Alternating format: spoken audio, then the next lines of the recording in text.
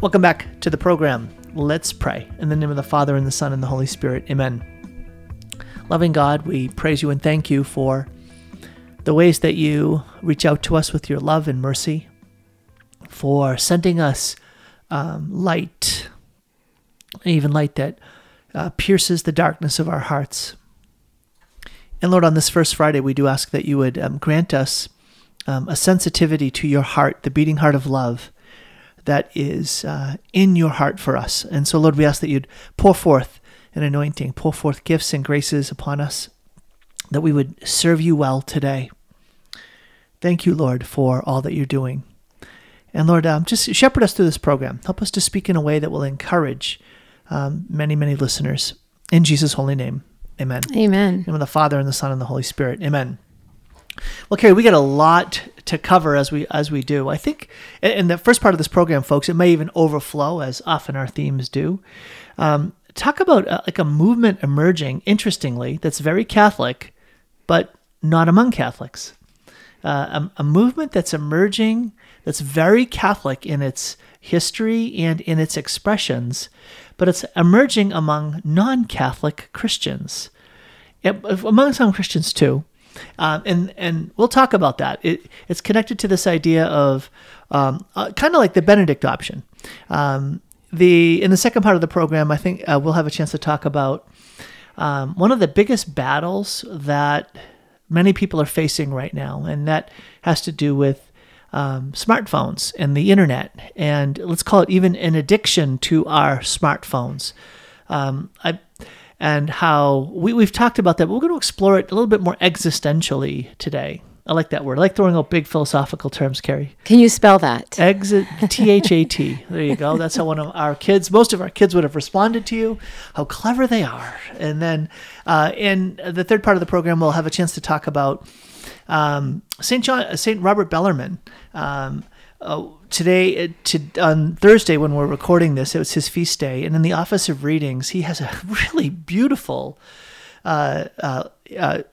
speech he gave at the Council of Trent, and I'm like, this was spoken in the 1560s in the Council of Trent. This is really profound, relevant to today stuff. So I can't wait to that. I can't wait to get to. Well, wait till you hear what he says. You're not gonna like it so much. It's not so pleasant. It's gonna make you want to go back to keto. It'll give you all the spiritual inspiration you need to go rigorously into keto. Let's just put it that way. So I did not get to watch your movie that you recommended. Well, I know you fell short. And I accept or forget. Are you repenting? Is this absolutely not? You're not. Okay. What's the name of the movie, Tom? That you were Mully, the movie. Mully. Yeah.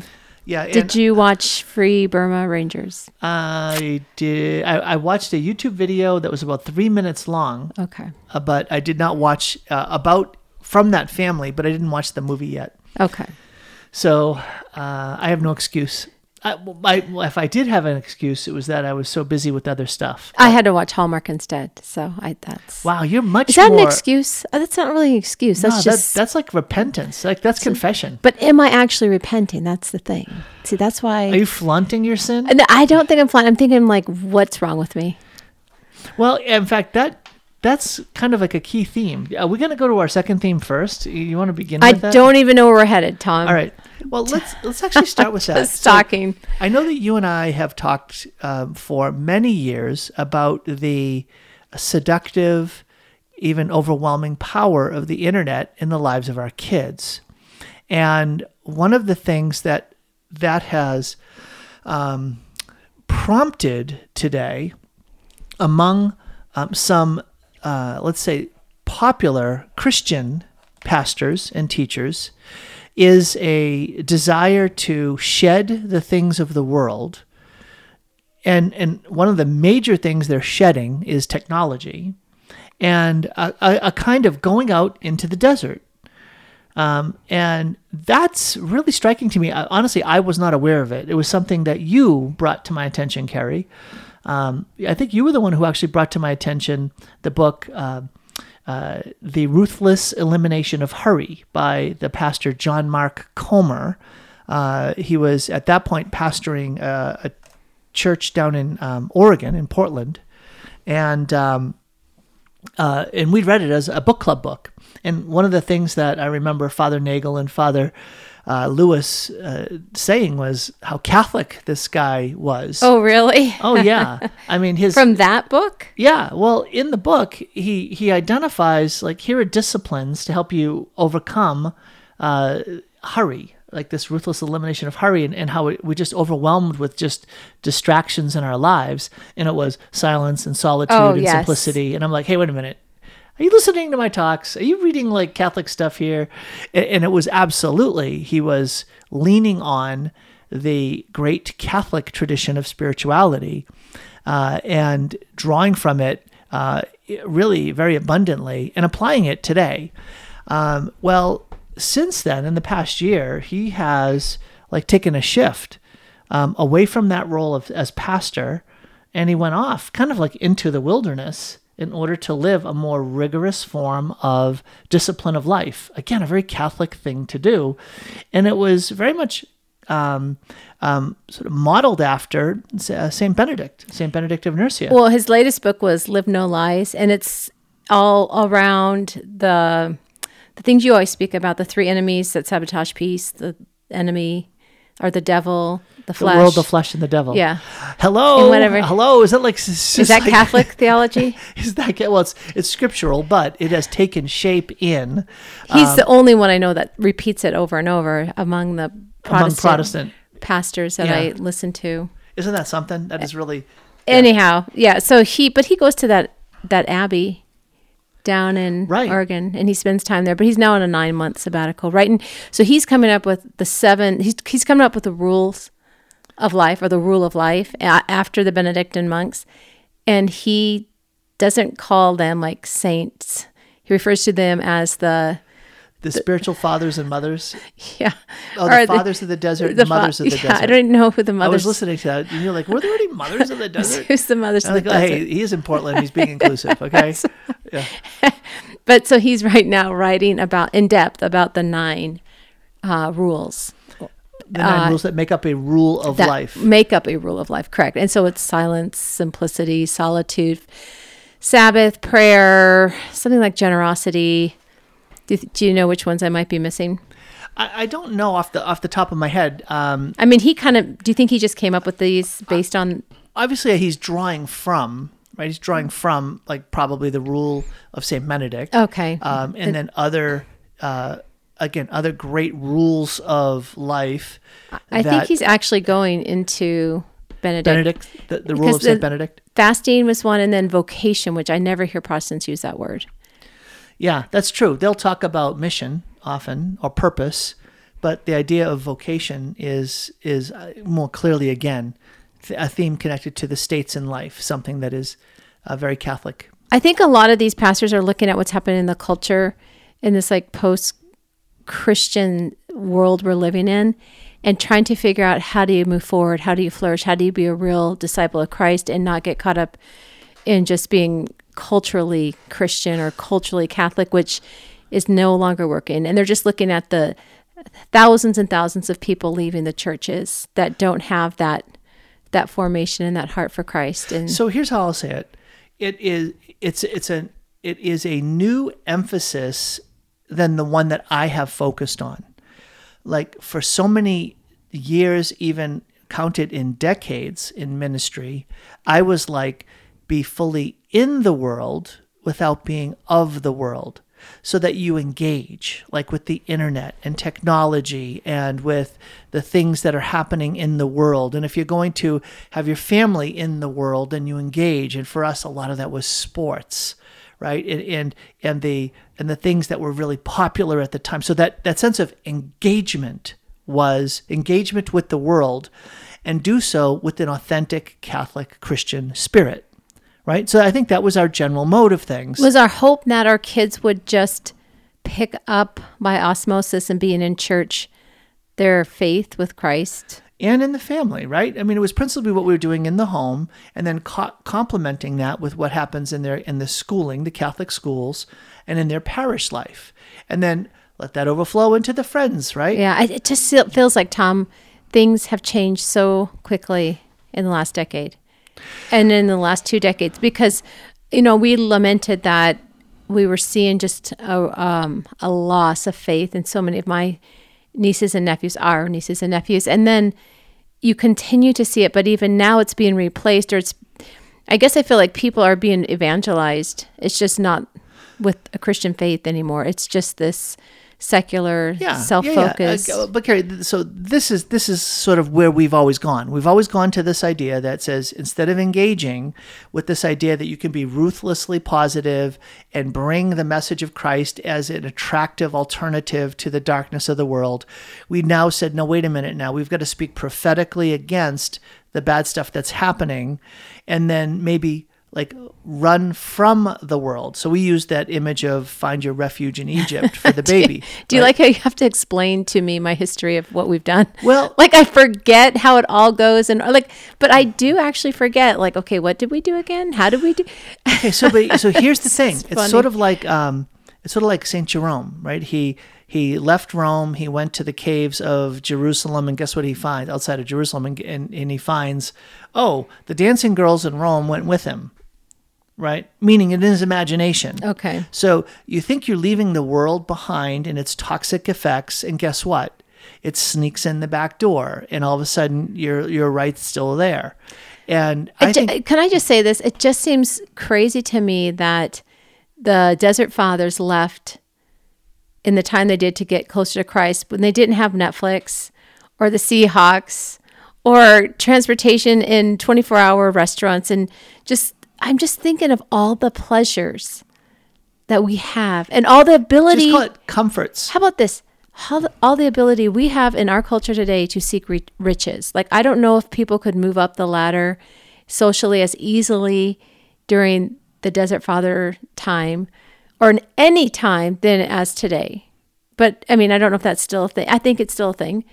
But just your ability, if you are born in the United States, I'm not saying if you're born in another country that it's going to be easy, but just your ability to seek after riches. If you really, really want it and you're hardworking and you get after it, you can find riches. I don't know if that was a thing always in people's place in life, but I'm just also just dumbfounded at not just that, the cares. Okay, this is all from the scripture about the sower, the Mark seed. 4, let's go. The cares and so anxieties, that sense of entanglement. You're talking about the seeds being sown on different soil, and Yes. the seeds that are sown among the brambles and thorns. Excellent, Dad. Jesus associates them with the cares and the anxieties of the world. But don't you feel like our anxieties and what our kids are bearing and what is in the culture today is far more entangled than it was, I don't even know, 600 years ago, 1,000 years ago, whenever. Well, Carrie, 15 years ago. Just go back prior to the iPhone. Yes, 20 years ago. Prior to social media platforms, prior to the dominance of the internet in people's lives, especially around streaming. I mean, I think, I think that was like one relief was getting into a slower pace of life. Like, okay, I don't have to race and run and walk faster and eat faster and, drive faster. I felt like, we could slow down a little bit, but I'm still looking at my life and at our culture going, I just think I'm still stuck in those temptations. Okay, so this is where I feel like John Mark Comer's second book actually speaks a third insight, and that insight is live no lies. So in other words, we have moved from the idea of being fully engaged with the world to an idea that says we have to stand up, go first, speak out, and push back, right? So lead, provide, protect. So lead means you're going to go first, you're going to speak out, you're going to provide, and you're going to protect, you're going to push back, right? So that's our call. And so we're not going to run, just run away and hide. No, we're going to do those things. But it's like the dancing girls accompanying Jerome. What John Mark Comer is saying is, in his book, are you living a lie? Is there anything about your life that is not radiant and radiating Christ? Is Christ the Lord of your whole life? Or insofar as you're not, you are living a lie. And that cuts deep, because even though we're living in an environment, a wider context, and among people that is so much less toxic and so much more healthy for ourselves and our kids, well, guess what? the lies can follow. My phone still followed me here. Your phone up there's the dancing girls. The phone followed. Well, and we'll talk about that more of this, and we're up against a break, Carrie. Back in a minute. We're going to dive into this more fully in a minute on Sound Insight.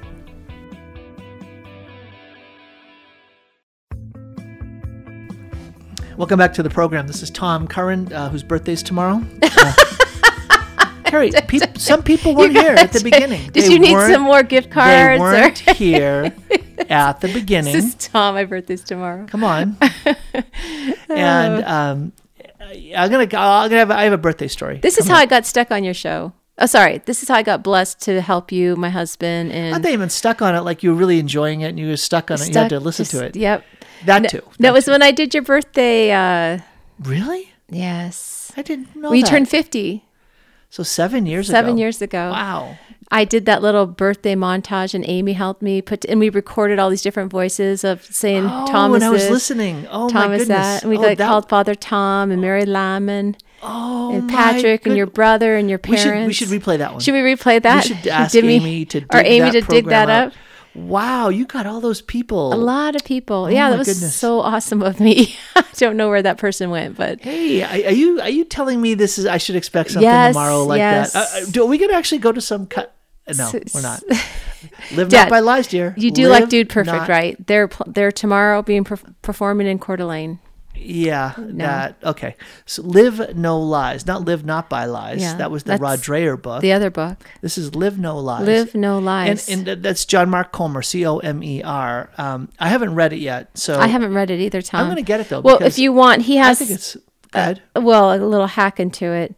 I don't know if he has just a 6 series podcast, really short. I think they're like 25, 40 minutes each. Not even. He has different people on, and it goes into parts of his book, but it really wasn't about his book, and specifically it was more about what is themes, kind of what's happening in the culture today, which I found really helpful to frame my own life and like, where do I fit in, and how does this fit in the context of history and Christianity and faith? Well, and one of them is actually the one I want to pick up. So in one of the podcasts, Carrie, he was interviewing another pastor who was also sort of on that same journey where it's like, what about my life is not corresponding to the gospel? And what about my life is not focused on what ultimately matters, which is Jesus Christ and my relationship with him? Am I glorifying him in all that I say, think, and do, and avoid, right? Is my life glorifying to the Lord? I'm gonna a little later tell you about the homily I listened to about purgatory. That'll shake you up a little bit. Is that on top of St. Bellarmine? Yeah, yes. I got lots of content, Carrie. Should we just do like a double, a twofer? Yes, we should. 2 for 1 for your birthday, Dad. For your birthday. Let me come back around, because in that podcast he mentions Dietrich Bonhoeffer, right? So he was a Lutheran priest and pastor who was part of this sort of underground church movement. Where they were withstanding Hitler and the rise of Nazism, and he spoke out against it. And you know what he did? He went first, he spoke out, and he pushed back. And he did it courageously. He did it with a degree of, whoa, hey, you're getting a little bit too much. Too radical, too extreme. I don't know if you really should be doing that. Yes. And his response was, our witness has to be more magnetic, more like light generating than that darkness of that army that is so overwhelming to people. So when people saw an overwhelming force coming against them, and they didn't know a Christian response, a Catholic response, a biblical response, they just literally rolled over. They rolled over and let the oppression of that moment just slowly just squelch them, slowly like close them in where they did not have like any clear vehicle to stand up, go first, speak out, and push back. And what happens to Bonhoeffer? Well, he ends up being killed in a concentration camp days before Hitler ends his life. Doesn't Hitler say something about having him killed?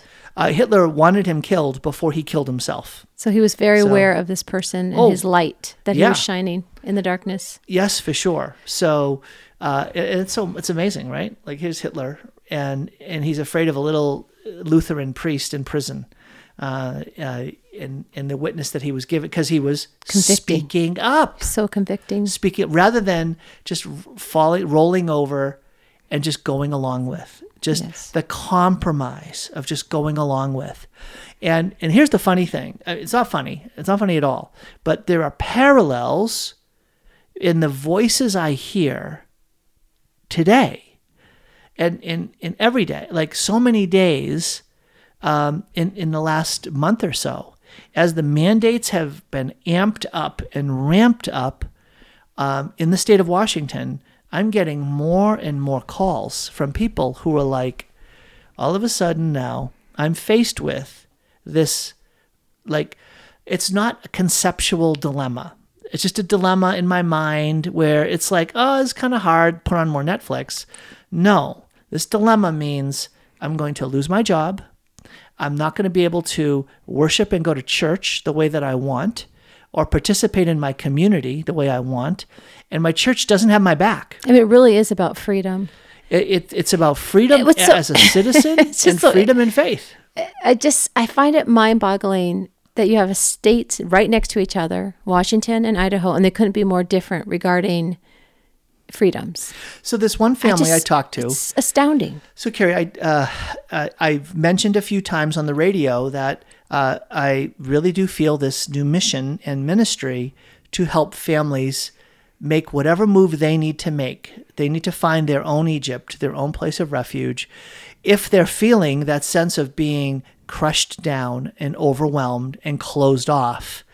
And so this one family contacted me. I reached out to them. They were in Florida, and they're like, we're so disoriented down here because it's like almost the complete opposite. Oh, they're from Seattle, but they were in Western Washington. They went down to Florida for their anniversary, and they called me from down there, and they're like, well, we want to talk to you about our experience of being in Western Washington, which was we feel paralyzed. And we feel confused. How about just like, it's very confusing. We don't know what to do, and we don't know where to get guidance. We don't know what to do. And it's like, we believe in our own like freedom. Like, why don't I have the freedom to choose how it is I'm going to best manage my own health decisions?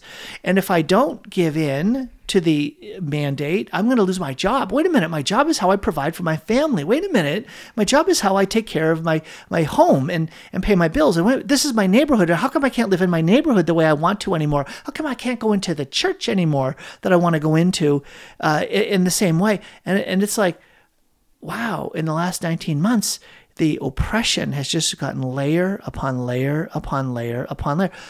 To think that I can't go eat in that restaurant anymore. I can't go to that public event anymore.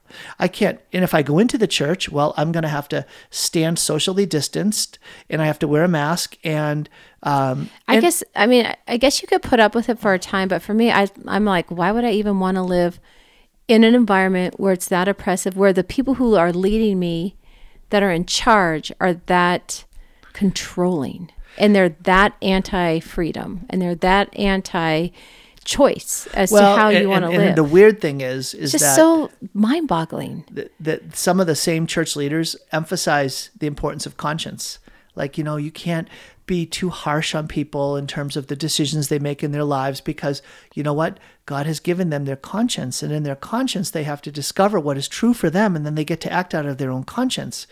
They lead with that so cleverly in when it comes to moral matters that they don't agree with the church's teaching. They consider it too harsh or outdated. But in this matter, oh no, there is no right to exercise your own conscience when it comes to your own health issues. It's interesting. Anyhow, let's move on to something else. Yeah, okay. I don't want to talk about the addiction to... Yeah, so this live no lies, Carrie, it is a fascinating thing to see the way that these people are translating it.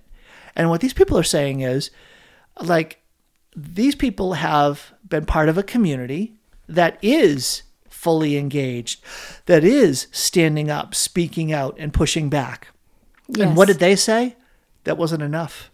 it wasn't enough because too much of the world was still clinging to them in ways that maybe they didn't appreciate. And I want to say the number one thing that was the telltale sign that the world was still secretly like pulling them into living a lie was the smartphone. It was the internet.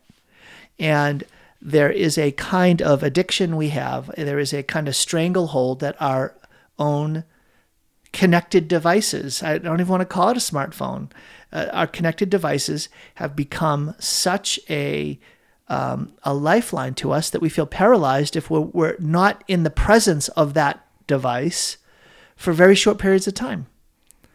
And I know that might sound a little bit overspoken, but I think that's true in a lot of cases.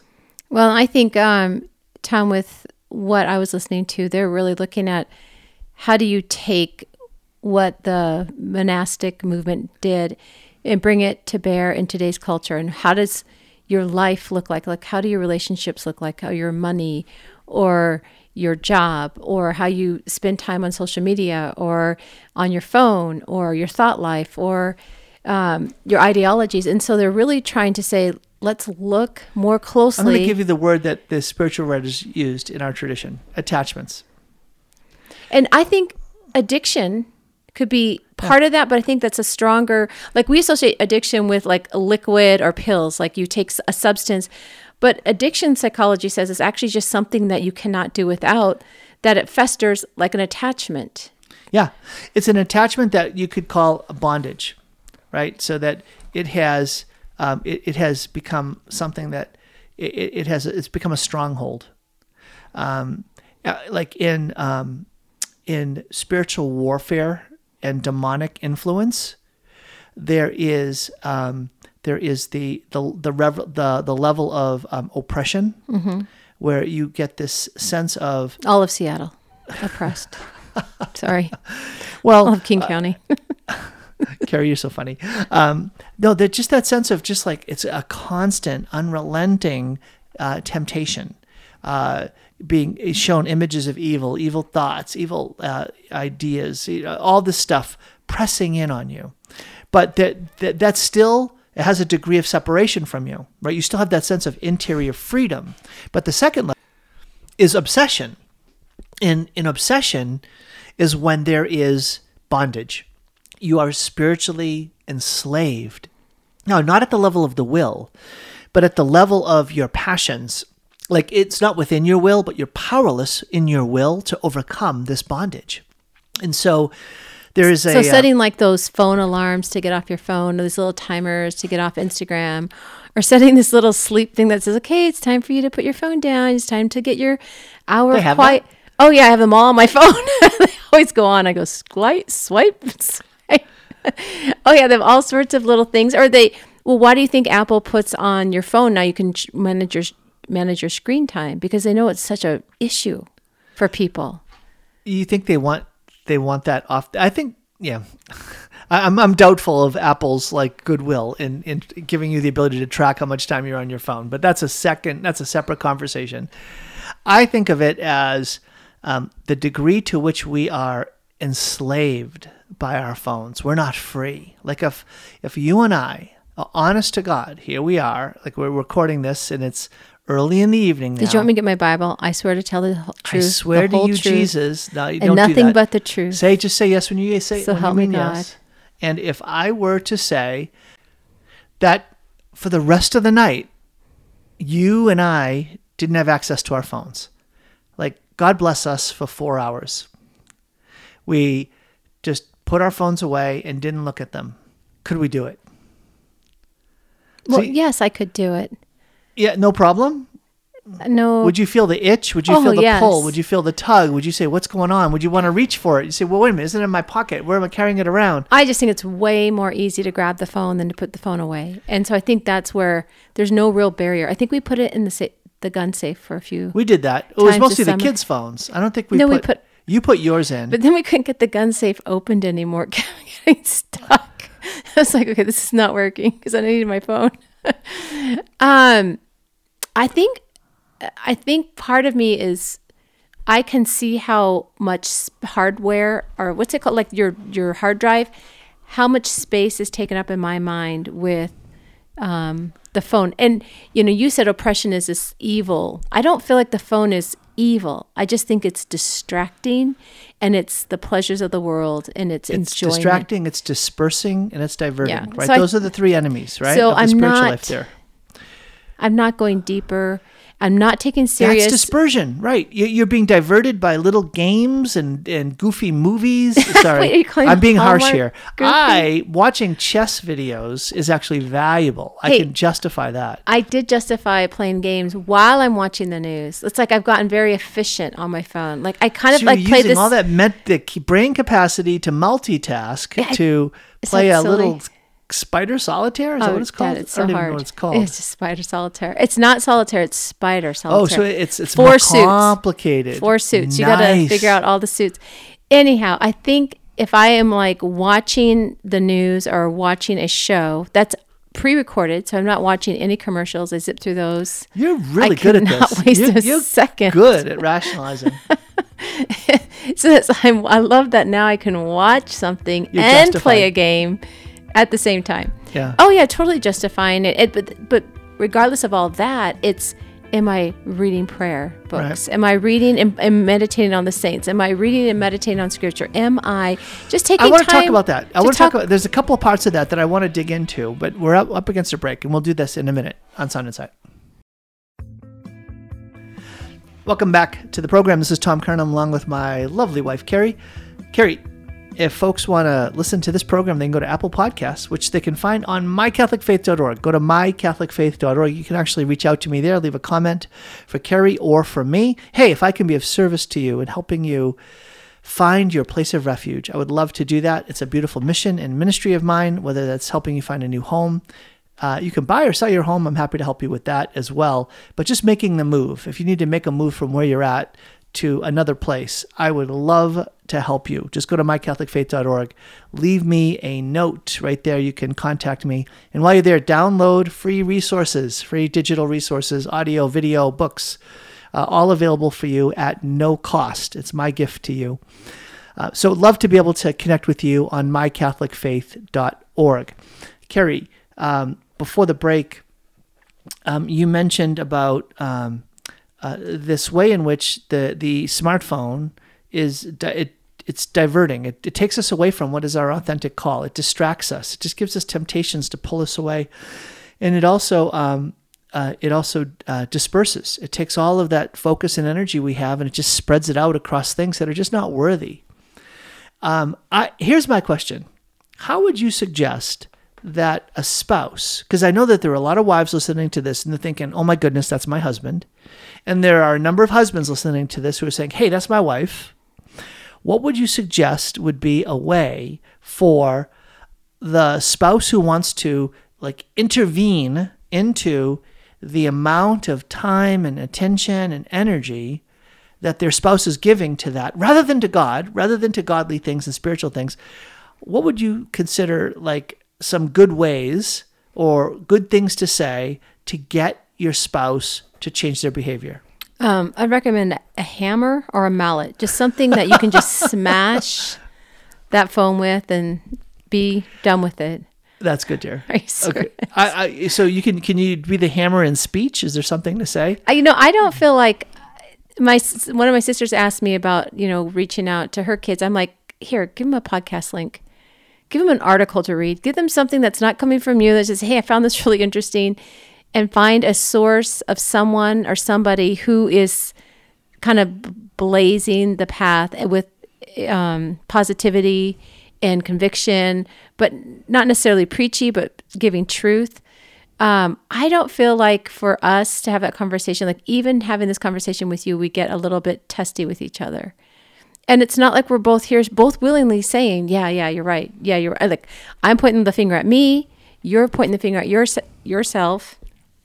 Well, Carrie, I think about this, that, it can be frustrating. When I think about that idea of take the hammer, right? That for me is there's a level of frustration here. It's why are we settling for less. And that, for me, this actually links me to that purgatory homily. And in it, this priest goes off and talks about the importance of praying for the souls in purgatory. And when he did that, because what's purgatory about? Purgatory is about, it's purging, right? It's about cleansing and preparing. It's very much Exodus time in the desert. Okay. Purgatory is like the time in the desert where you have to be purged from the attachments to slavery in Egypt, and you need to be formed in a fitting way for the promised land that you're going to enter into. So think of purgatory like the time in the desert. It sits between the place of slavery and the promised land of good things. And so when I think about the time I need to spend in purgatory, it has to do with making up for the damage that my sins have caused in my own life. In my own life. And then the other part is conforming my life most fully to fittingly enjoy, perfectly enjoy heaven. All I know is this: I'm not ready on either count. I am not fully cleansed, and I am not fittingly prepared. And that's kind of it's not just like a scary thought. Like, one of the ideas I think that floats around sometimes in Catholic heads is, like, as long as I get in purgatory, I'll be okay. And this guy's homily was kind of like, let me just shake that thought right out of your head. Like, don't aim for purgatory, aim for heaven. Aim for heaven, and your purgatory is going to be a lot shorter than it could be. And he went in and he told all these examples of these souls that were in purgatory that appeared to these saints, like St. Catherine of Genoa and these other saints, and relayed how long they were going to be in purgatory because of sins that had not yet been forgiven, but satisfaction hadn't yet been made for the damage that sin caused. And so it's like physical therapy, right? You can feel bad that you did that thing and you caused a twisted ankle or, a hurt to your knee or whatever. But there's a lot of physical therapy that's needed to get that back in action. Go ahead. Well, I was going to say, there is a Matt Fradd on Pints with Aquinas. He just did a 40-minute podcast on how he's loved not having his phone for like 3 months. And then he does speak very convincingly about getting rid of it. And it, when you hear it from this place, it's like, oh, that there's this resistance. There's this like, oh, why would I have to get rid of it? I need it for maps, or I need it to get a hold of my kids, or I need it for real estate, or I need it to look at houses, or I need it to listen to. So, he goes into that. And I think when we resist sin initially, there's that, you kind of want to grab tighter, the more you feel like you're going to lose it. But then when you're free from that addiction, you're free from that bondage, it is like, why did I wait so long? Why did I wait for the other side of joy and freedom and disentanglement, where I can now enjoy, time at night just with the fire on and reading a really good book or reflecting on something and having a conversation with you, Tom, versus you being on a phone watching a chess video and me being on the phone watching a Hallmark show in the same room and just really tired at the end of the night. And so in our mind, like, oh, this is just our little space to, like, we watched TV 30 years ago. We'd watch a show together. So it's not like we didn't have that space to be entertained, but there's something that's so much more entangling with social media and with all the emails and with all the comparisons and anxiety that you just, like, sometimes I'll sit down and I'll just end up on Facebook or end up on Instagram for no good reason. Or I'll be like, oh, I'm going to look up this, I'm going to look up that. And in my mind, it's like, oh, it just wastes. Waste. That was the word I was going to say. It wasn't so much time. For me, it's not about anxiety. It's about waste. It's the sadness of wasted time. It's like to think that I have a short amount of time left here on earth and I would waste it on unworthy uses. It makes me sad, Tom, because I feel like for me to reconnect with the Lord in this deep joy, this longing I have in my heart to meet Him, and I know that those steps forward takes effort and takes a level of discipline, and I feel like the phone is the biggest hindrance to me growing in my faith and to me reflecting. Just like if you say that again out loud, right? The biggest hindrance to me growing in my faith isn't where you're living. It isn't your friendships. It isn't your your community, right? You've been given such riches in your friendships and the schooling and the parish and in the place where we're living. So much has been you've been preserved from, and so much you've been lavished upon. And yet at the same time, how much more is available to us if we were only willing, here's the word, to suffer. Hey, just give the Lord an hour a night in front of the Blessed Sacrament. Give him the 2 hours that I spend watching something and fiddling with something else.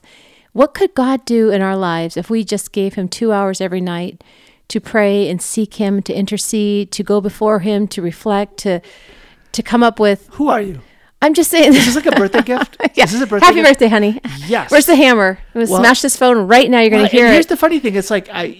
This is like that engagement stage. In the engagement stage, it's you can do it all and have it all and still be faithful to the call. And now that we've pulled back and said, no, we're going to stand up, speak out, push back, go first. We're not going to be afraid to live in this place of refuge and still be a voice. All of a sudden, it's like, whoa, wait a minute. We're still engaged. We're still trying to have it all when it comes to the use of the smartphone and the use of the internet. It's like, you know what? Do we have to ruthlessly, rigorously sever this from our lives? I think I do. I appreciate, you said that Matt Fradd used a phrase. I hadn't heard it before, and I really liked it. He said, I don't have a smartphone. I have a wise phone. And I'm like, oh, I love that phrase. Well, that's actually a phone he has that some guys down in Texas made him. They make phones that have like, you can... Like it has a map on it. Yes. And you can get some texts and phone calls. And you can text. Super simple. And you can, I think they're working on now, you can download some music, or you can download some podcasts if you go like on a road trip. But it's a wise phone. It doesn't control. It's not a temptation. Right. You don't have social media platforms, which is really the huge thing. And then it doesn't have games. So if you can just get rid of those two things. And Safari to search everything and look up everything. Right. There news. You go. Well, that's, internet connection. Connection. If you're not like connected to the World Wide Web, if you don't have social media platforms and you don't have games, you've gotten rid of 95% of trouble spots. Yes. On the smartphone. Now, it's so funny. You say that out loud and you think, oh, well, let's just do that. But try to live that. Try to live no lies. And it's like, wow, I am in such bondage. I am so attached. To be able to do that, wow, God bless us. All right, back in a minute. We're going to learn from St. Robert Bellarmine. Welcome back to Sound Insight. This is Tom Curran. Carrie, I went to the same school as a saint. Who's that? Actually, as a doctor of the church. Robert Bellarmine. Where'd he go to school? The Gregorian University. Oh, he did. How cool is that? Did you know that? Yeah. So that was one of the, talk about a good sales pitch. Like when they gave us the seminarians, because we had a choice. We could go to the Gregorian or the Angelicum. The Angelicum was the Dominican University of St. Thomas Aquinas. The Gregorian was the Jesuit University, both in Rome, right? And so when they gave us a tour, they walked us into the lecture hall at the bottom floor. And up around the top of where the seating area was, this is the same room that these people were in, and they're pointing at these popes, these saints, and these doctors of the church that were in that room studying theology. That's what's so cool when you go to Europe is just that sense of time and history. Just gets blown open. Like we're living in this like little area where it's 100 years old. Yeah. Well, and you think about it, and you're like Hebrews chapter 13, right? The cloud of witnesses, the saints that cheer us on, that see us and know us, and they recognize the challenges we're facing, and they're like, we are praying for you. We are praying for you. And it's like that idea that there are a cloud of witnesses that are looking at right now. And just like I would think about that, I was in the room in the lectures and look around, and I'm like, these great saints they were in the room and they're still seeing the room. They're still actually interceding. And I'm like, dang, that is motivating. It's motivating to say, I don't want to live by lies, right? I want to play my part. I want to get my name up on that wall, right? I want to get a picture up there. Like let's go for the top. Let's strive to be saints, right? So I've got my like office of readings, but you've got stuff too. Do you want to do your quote first? Oh no, go ahead. I want to hear about your. Okay. So this was from the last synod. I don't know if it was the Council of Trent. It just says the office of reading says it was the last synod he attended. Which could be a gathering of bishops. It might be just in Milan, where he was the archbishop. He says this, I admit that we are all weak, but if we want help, the Lord God has given us the means to find it easily. One priest may wish to lead a good, holy life, as he knows he should. He may wish to be chaste and to reflect heavenly virtue in the way he lives, yet he does not resolve to use suitable means, such as penance, prayer, the avoidance of evil discussions, and harmful and dangerous friendships. Oops. In other words, we want the end. We just don't want the means to the end, right? Another priest complains that as soon as he comes into church to pray the office or to celebrate Mass, 1,000 thoughts fill his mind and distract him from God. But what was he doing in the sacristy before he came out for the office or for Mass? How did he prepare? What means did he use to collect his thoughts and to remain recollected? And it's like, hello, right? This is back in, Carrie, the 1500s. Oh, they struggled with sin? That disease? No, but I mean, it's like this is pastoral guidance that is so relevant. Would you like me to teach you how to grow from virtue to virtue and how if you're already recollected at prayer, you can even be more attentive next time and so give God more pleasing worship? Listen, and I'll tell you. If a tiny spark of God's love already burns within you, do not expose it to the wind, for it may get blown out. Keep the stove tightly shut so that it will not lose its heat and grow cold. In other words, avoid distractions as well as you can. This is before iPhones. Yes. Stay quiet with God. Do not spend your time in useless scrolling. I mean, useless chatter, right? So, and then he goes on from there. Is this good? You liking this stuff? Yeah. You want some more? I'm shocked at how practical it is. Yeah. If teaching and preaching is your job, then study diligently and apply yourself to whatever is necessary for doing the job well. Be sure that you first preach by the way you live. If you do not, people will notice that you say one thing but live otherwise, and your words will bring only cynical laughter and a derisive shake of the head. Yikes. We talk about that in terms of what do we witness to our kids regarding what's important to us. I think our phones are considered really important to us. Do you think your show on Sound Insight is a preaching or a teaching show? Yeah. I mean, aren't you held accountable to this? Absolutely. I'm just on Fridays when I'm on. So you're only 1/5 as accountable? Yeah, I just have to spend a little bit more time reading and studying. Well, yeah. So are you in charge of a parish? If so, do not neglect the parish of your own soul. Do not give yourself to others so completely you have nothing left for yourself. You have to be mindful of your people without becoming forgetful of yourself. What does that mean to you? Pray. It means you got to get up early in the morning. You got to pray. And last thing at night, it's easy to just settle for the glass of wine in the Hallmark movie or the popcorn in the action movie. It just sounds so stereotypical, but it is. It's actually so confessional, Carrie. It's not stereotypical. No, the guy watches that. Never mind. All right, go ahead. My brothers, this is again St. Robert Bellarmine. You must realize that for us churchmen, nothing is more necessary than meditation. We must meditate, therefore, during and after everything we do. The prophet says, during and after, before, during, and after. I will pray, and then I will understand. When you administer the sacraments, meditate on what you're doing. When you celebrate Mass, reflect on the sacrifice you're offering. When you pray the office, think about the words you're saying and the Lord to whom you're speaking. You know what's so funny? I read this morning, Thursday morning. Yes. And I had to stop and say, wait a minute, what did I just read? You don't know how to meditate? Like No, I feel, no. When you pray the office, think about the words you're saying and the Lord to whom you're saying them. I'm like, what? Whoa, what did I just read?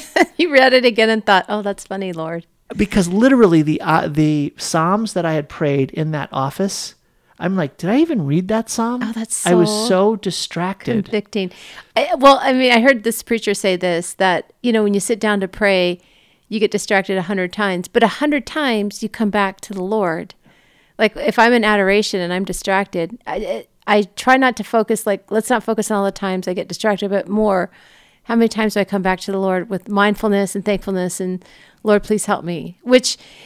And just what you're just reading about, Tom, I think it's so interesting how practical it is in that it's like, be careful that you don't just squander your time with idle chatter or with scrolling or with organizing, cleaning. I mean, there's so many things I feel like the duties in your state in life. Well, I think that because we're such a consumeristic culture, that you can be cleaning and organizing your home. I mean, imagine our homes today compared to the little Italian home 500 years ago. It had a table, a couple of chairs. I mean, just if you even watch a movie from like the 1940s, you realize how non-materialistic those homes are compared to ours today. Yeah, compared it is to now. phenomenal. I mean, just the number of shoes, the amount of coats, the number of, I mean, just all the stuff that has to be managed and watched over. And I think that's where you come to the rule of life of simplicity. Mm-hmm. Simplicity. And I think that, even with all the surpluses that are being, mismanaged, and that there's going to be this quote unquote shortage, another great gift from God that we do not need to run out and buy the Lord everything. Is like, strip down yourselves, or I'll strip you. I will strip you. Right. He's merciful. Right. Humble yourself, or I will humiliate you. Desperately fall on your face before the Lord in poverty, or I will strip you of things that make you think you're rich. Right. That's the Lord. He loves us too much to let us be trapped in these various forms of enslaving attachments that keep us from holiness, that keep us from glorifying God. Even we who spend time day after day speaking on behalf of the Lord, speaking words of encouragement, being overt and visible in our faith, right? One of the things that do you want to read what the last thing I'll say is this, is that one of the things that I had come upon was, don't expect that just because you go to Mass every day, that you're going to be praying the Mass well. In fact, you need to make sure that you have personal prayer time every day in order to have that time at Mass bear fruit. Otherwise, you can just mindlessly be present at Mass, distractedly be present at Mass, or miss out on the invitation to go deeper into the incredible mysteries that are being presented and you're being drawn into at Mass. So what St. Robert Bellarmine ends with is, this is the way we can easily overcome the countless difficulties we have to face day after day, which after all are part of our work, in prayer. And he says meditation. Does that mean prayer? But we find the strength to bring Christ to birth in ourselves. We find the strength to bring Christ to birth in ourselves and in other men.